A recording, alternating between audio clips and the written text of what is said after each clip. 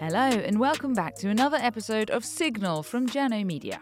This week I'm going to be talking to Sean Campbell, who runs the Arthur Wharton Foundation in Darlington. Sean came into our orbit after a film about the foundation featured in our newsletter, Content Ed, which is a helpful weekly digest we put out, assisting you in discovering cool new content that's good for your soul.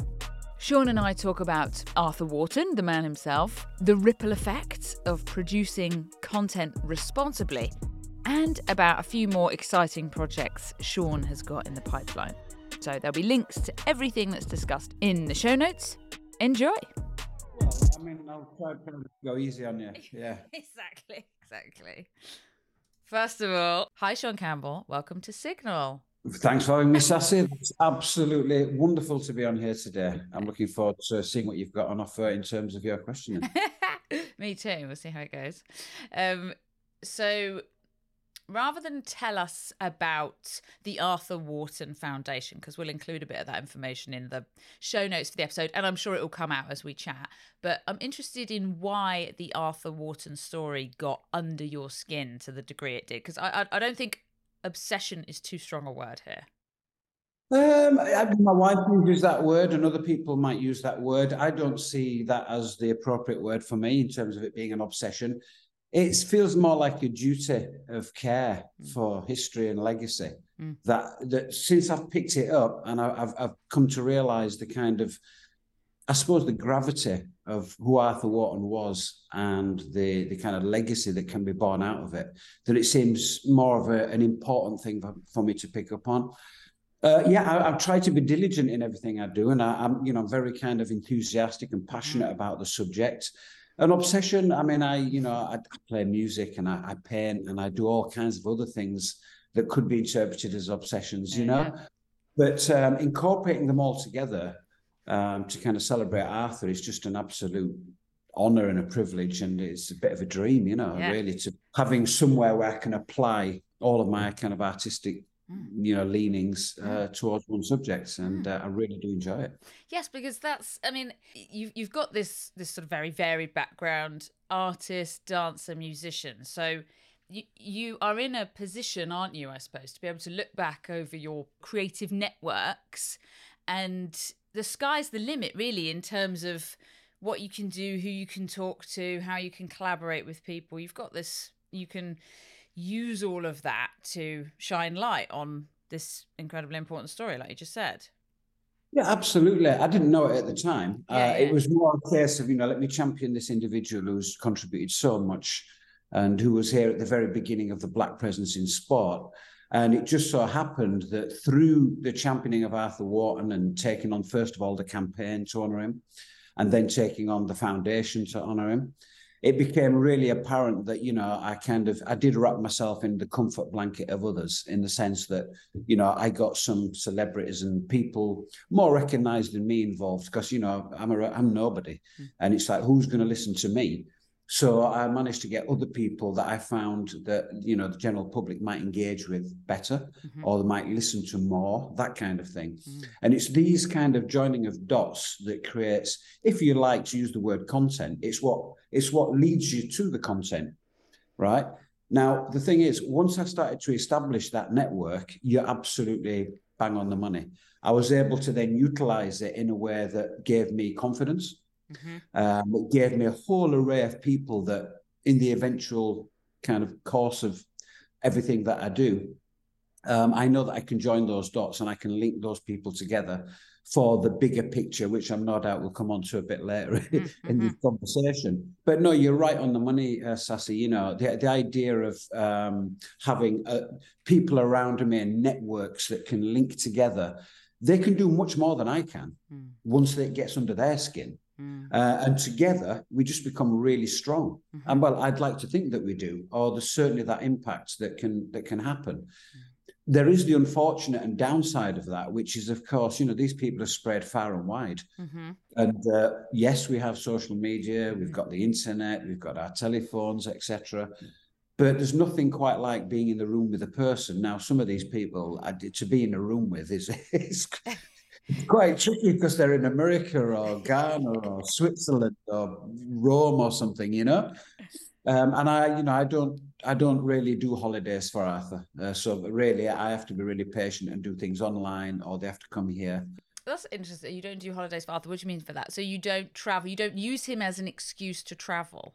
Yeah, in a sense. I mean, there's all kinds of opportunities to take advantage of the kind of work I'm doing. Like, oh, let's go to Rome. Oh, let's go. Exactly. Let's go to Ghana. You just be taking the piss. Yeah. You know, at the end of the day, it's got to be for the right reasons. Yeah. And this is why when we had our first conversation, it's why we have this saying, we don't do bling, we do the right thing. I remember it well. I wrote it down. Yeah, it's a great phrase. You know, and it just reminds us, you keep your ego out of it. We don't do holidays for him. I had an opportunity to meet Usain Bolt, you know, years ago. Oh. And one of the suggestions was that I go to Jamaica. And it was from that point where I said, I don't do holidays for Arthur. You with me? It's kind of like, of course, I'd like to be in Jamaica in the sunshine with the palm trees and the reggae and everything else that Jamaica has to offer. But at the end of the day, doing the right thing would be to meet Usain Bolt in England, which of course I eventually did. And it's to get him to walk in Arthur's footsteps, you know, to be on the very ground where he played, or to walk in the town where. So we're setting that up. Hopefully in the next couple of months, he'll be coming to Darlington, I hope. Excellent. And I suppose some content will come out of that. I mean, it's all about content. You see, for me, everything that I do, Sassy, and it's only when I did a talk for Salesforce in London where the word content became really apparent to me. Right, yeah. And it became apparent because a few years back, the Chartered Institute of Public Relations gave me a call, you know, and I thought it was some kind of PIP company or somebody trying to sell me something. So I was like, you know, nah, I'm not interested.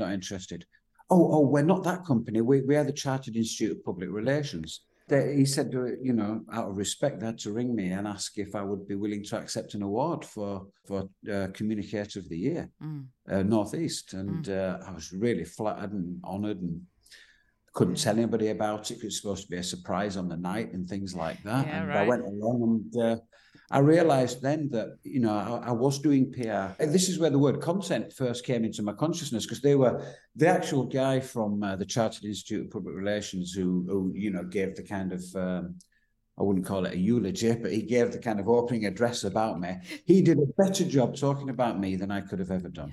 Yeah.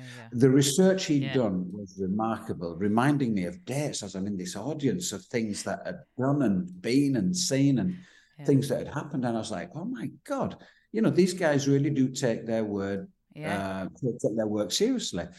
And then he started talking about the amount of content I've produced for, and I started realizing PR, content, joining the dots, making sure that everything eventually points to being in one room. And to be in that one room, that content has to have a purpose. That content is for cause and effect, effectively. You know, you want that content its output must be for the right reasons. That's the first thing. But it must be with also the right people. In doing that, and once you actually group that together and you get into that room that you've been knocking on for months or weeks, eventually you think, right, actually, what I'm doing is I would be negligent if I didn't tell you, Mr. FIFA, that you are negligent in not doing the right thing by one of your own. So here's some content for FIFA that you should use for your own purpose, you know, your own benefit, for the goodness of FIFA and for the reputation. And of course, they take that content, they put it on their, you know, their website, they put it in their mag. I've provided it all. I don't want anything back for it. What I want is for people to be aware of their responsibilities. When you are the world's leading authority in the world of football, you have a duty of care and responsibility for the history and legacy of your own, not my own, your own. Here's some content. Would you like it? Oh, wow. Yeah, we'll use that. Now, as soon as I do that, that content then pricks their conscience. And every year I remind them, oh, it's Arthur Wharton's birthday. Arthur Wharton died on this day so many years ago. And then they put something up on their social media. Yeah, amazing. So I'm providing them with content in that way. And then what I get back is the lovely brochure with the story of Arthur in from FIFA. That's content that I then share with others, hand to face. And then people see the reality of that work. It's so nice, Sean, to hear. I'm going to remember that phrase you just said, the responsibility of it. Which, I mean, FIFA are a massive institution, but they need to be given the tools. The content has to have a purpose, That's primarily. Right, yeah. Otherwise, why are you putting it out? Yes. What is the purpose of that content? Yeah. In my world, the purpose is to raise awareness of Arthur Wharton. And through that awareness of Arthur Wharton, we learn about all the transferable elements of other discriminations and oppressions. You know, it's how we look at equality in a different way. So immediately in researching Arthur Wharton and getting him under my skin, as you put it, what one quickly gets to realize is that you start reflecting back on why there is such ignorance in the world about a number of things. 4 things primarily, right? There's black and brown people, race. There's women. There's gender. There's LGBTQ+. Actually, there's a 5th, because there's also disability, right? Now, if we go back to the people in power today, they're roughly my age in all walks of life. The people with the most kind of influence right now, take yourself back to their schooling, to the curriculum. All of those people are high on above, right? They learned about, because I'm one of that generation, we learned about the Normans, the Romans, the Saxons, and the bloody Vikings. We learned nothing at all about black and brown people. Nothing. A tokenistic nod to a black person in a chain. But it was exactly the same for women. Where were the women pioneers, trailblazers, artists? You know, we had a tokenistic nod to Emily Pankhurst or Florence Nightingale. That's it. We never talked about disability in school. It wasn't an issue. No, people were afraid of discussing disability. And as for LGBTQ+, it was simply queer or gay. We never learned about those issues. So it's hardly surprising, is it, Sassy, that here we are on this podcast today, right, understanding, for example, that this is why women, LGBTQ+, disability, black and brown, we're all playing catch-up. The education and the awareness and, let's say, the positive identity of those groups has never been taught to the people in power now. They're just starting to get to grips with it. So it keeps me sane, thinking that I'm more optimistic now. If you'd asked me 10, 15 years ago how optimistic I would be about, you know, tackling race and other issues of discrimination and oppression, I would have been very pessimistic. But the advent of social media and the massive kind of steps and leaps we've taken with social media, of course, it's a thing of ill as well. But actually, we're teaching outside of the curriculum on it. Yeah. So what do you think it's going to be like in 50 years from now? You know, the rooms will be very different. The people in power will be very different. They'll have come from a more diverse upbringing, education. Well, you, again, nail on the head. You know, it's the next generation coming through that will not have the excuses of the now generation. I feel optimistic that things will be better. However, there is a kind of counter to that. And that is that when, you know, as soon as it comes down to economics and the contrast will tighten its belt, immigration seems to become a massive issue. You know, they're taking what we've got type of mentality, right? As soon as you do that, you're dividing and separating groups of people. And actually, what we really want is togetherness, isn't it? You know, the melting pot of people. You see, in the 1970s, it was literally the melting pot. So people like me, who are mixed race, felt quite comfortable, really. And when we had back to those days, what we see is a very clear picture of integration. Then in the 80s, social policymakers and others started to talk about recognizing difference, right? So I'm thinking, it's not very good for me as a mixed race, recognize difference. I'm kind of from these, and what they were saying was, you know, if you meet somebody who's, let's say, Nigerian, take the time to ask them about their culture. Okay. So good intentions. Very good intentions. But what it created, I found over the years, was this almost tribalistic thing. So you had your Nigerian support group, your Ghanaian support group, your Caribbean. And within the Caribbean, you had your Jamaicans, your Bajans, your Kitty Men, and so forth. Yeah. So and so you started talking about this because you were thinking about the new generations coming up and the fact that everybody is allowed a voice now. Yes.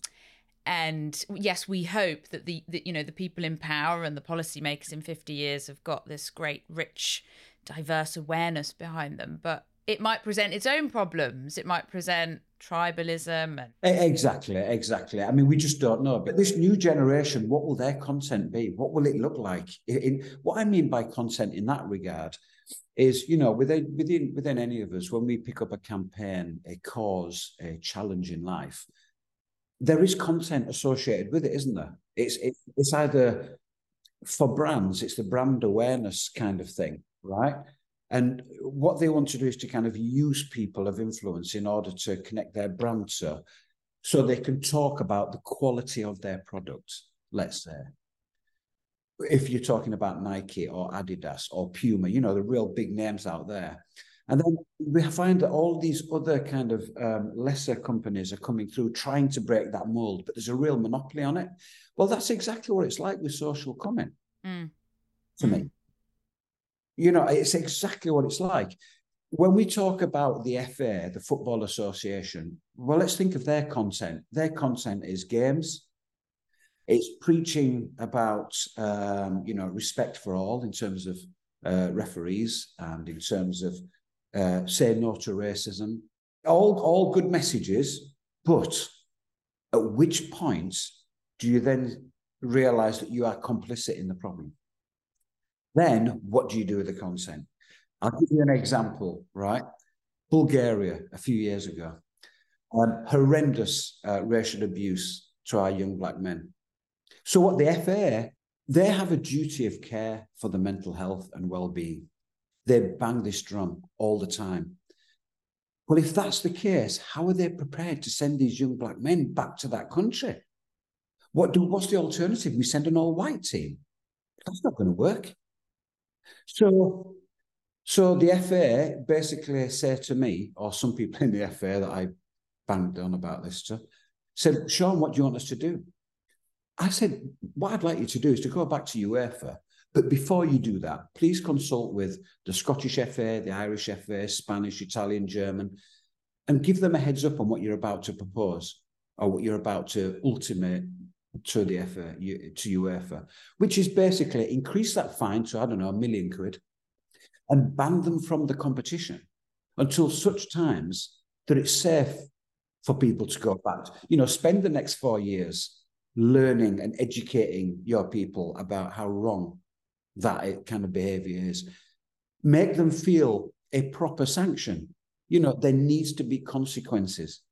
And unfortunately, when England, I understand that they have sponsors and they have things like that, but the day that content from sponsors becomes more important than the health and well-being of footballers, then it is pointless. You've got to protect those individuals. And you see that part of the world, which is a beautiful part of the world, I have to say, the Eastern kind of bloc countries in terms of the countries, there's not like a massive influx of black people. Sure, yeah. They are kind of slightly behind in terms of demographics and the mixing of communities. So there's a fair amount of, again, from me, and I don't like to say the word tolerance but I have to be understanding of the reality. The reality is there's work to be done there. Yes, yeah. So I know that there's a documentary in the works, isn't there, called Realising Arthur. The documentary Realising Arthur, basically that began by default, really. There was a couple of guys in BBC Tees who interviewed me for a radio programme about Arthur Wharton and his time at Feethams. What's Feethams? It's Darlington's football ground, former football ground. Okay. So doing an interview anyway, I really enjoyed the interview. I loved his questioning and we just seemed to hit it off. And he said, my God, I wish I filmed that. And I said, well, do you mind if we started just kind of filming stuff? And so this was about, 10, 11 years ago. They've ended up following me around all those years. So they've been to Ghana with me, to Switzerland, all over the place. England Athletics Hall of Fame awards, you name it, statue unveiling, they've been there. They've filmed the whole thing. But they've also filmed a lot of stuff that people don't know about. And yes, the documentary is about Arthur Wharton. It also seems to be a little bit about me. I didn't really have the ego for that. I said, look, we had this deal. I'm going to just, I can't have anything to do with the editing or the producing I can do in terms of joining dots for people, bringing people together. But when it comes to the artistic and the presentation of it, it's got to be your bag, because I don't want to be seen to have made a documentary about me. It doesn't sit right. Yeah. I'm not comfortable with that, Yeah.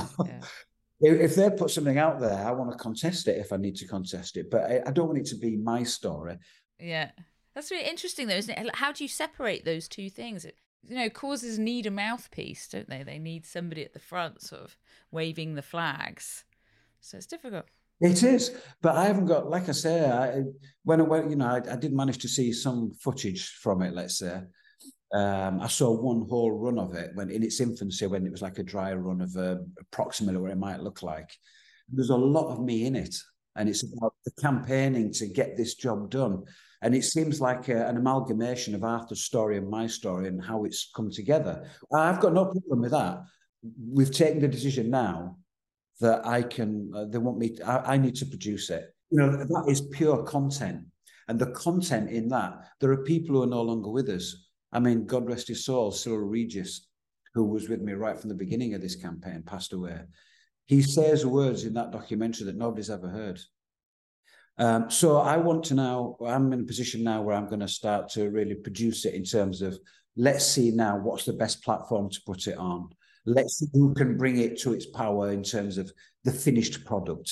It needs to be done right. It needs to be complete. There's a little bits of animation that I know the directors and those making the film, Melting It Productions, I know they'd like to put some animation in there. Well, that will need funding. I know that there's one or two other updates since we ceased filming that now need to be put in, so it needs to be rejigged. Too important not to be in. But there is a little film being made before that comes out. We've just been commissioned. Heritage Lottery just given us a small grant. Oh, congratulations! That's good. Thank you. It's just to employ the incredible Derek Griffiths. There's a company called Broken Scar Productions. They made a short little film about Arthur many years ago. I'm just looking at the poster on the wall now. It's called Rise of the North Star. Okay. Cute little film. Actors are local people. But it's a really honest, lovely film.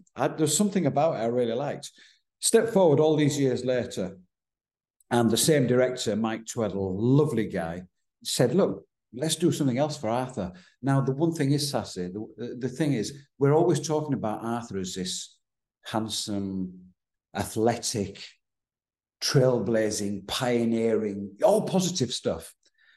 He died a horrendous death, really. I read that he died in the workhouses. Is that right? He died in a sanatorium. When he stopped playing sport, he went to work on the coalface. So he was literally on the coalface digging out coal. Now, imagine doing that at the end of achieving everything he has. He died of cancer. He had syphilis.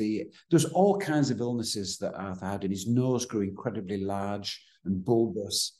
And he died alone, forgotten, 1998 then arrives. That's, he died in 1930. And in 1997, I think it was, or was it 98, he eventually got a headstone. He laid in an unmarked grave all that time. Those last hours of Arthur, I want to capture them. So this short film we're about to make, it's going to be 15 to 20 minutes long. We've got the celebrated actor Derek Griffiths. Now, Derek Griffiths is 70-something. Arthur died at the age of 65, but Derek is a very good 70-something. And he's got a resemblance to Arthur. Yeah. And he's got a character that I instinctively feel he can play. It's going to be this very short, 15-minute, 20-minute about those last hours of Arthur.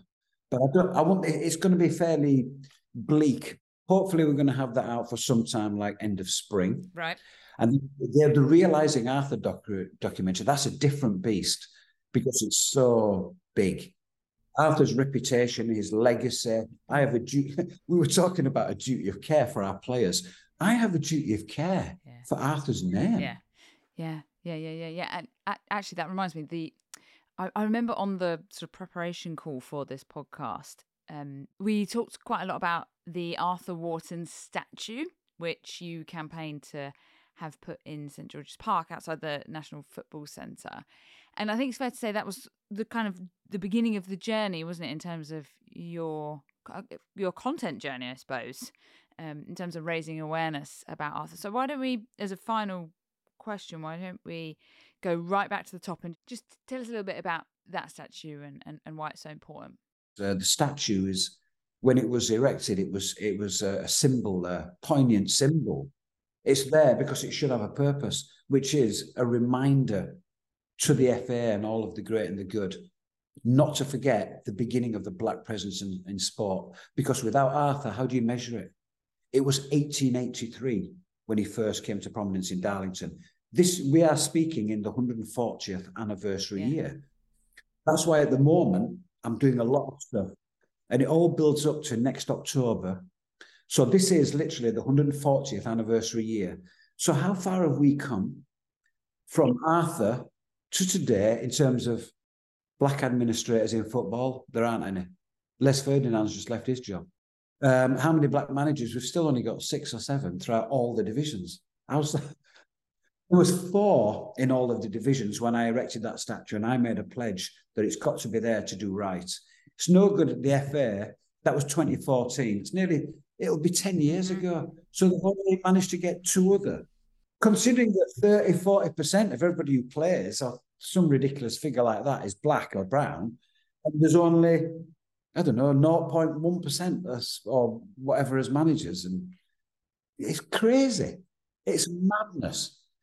You know, our motto here is connecting the present to the past for the future. I like that. Sean, we could talk for several more hours, I think, about all this. Thank you for letting us be a part of this thread of content. Thank you so much for having me on this. I've really enjoyed it. And we will keep an eye on you and see what happens next, I suppose, in this. Thank you so much. The responsibility of content. I really like that. I think as content producers, we can get carried away with trying to have, a presence in this tidal wave of information and data that's constantly being put out by everyone in the world. We've got to keep up, we've got to stay relevant. So I think it's really good to check back in with the purpose of what you're putting out, what the legacy is. And to be honest, I think that is something that we at Jano Media try to keep at the heart of everything we do. And we are here to talk to you about your content ideas, your legacy. So please don't hold back from contacting us. You can do so through the Jano Media website. And hopefully you'll check back in for the next episode of Signal. Bye for now.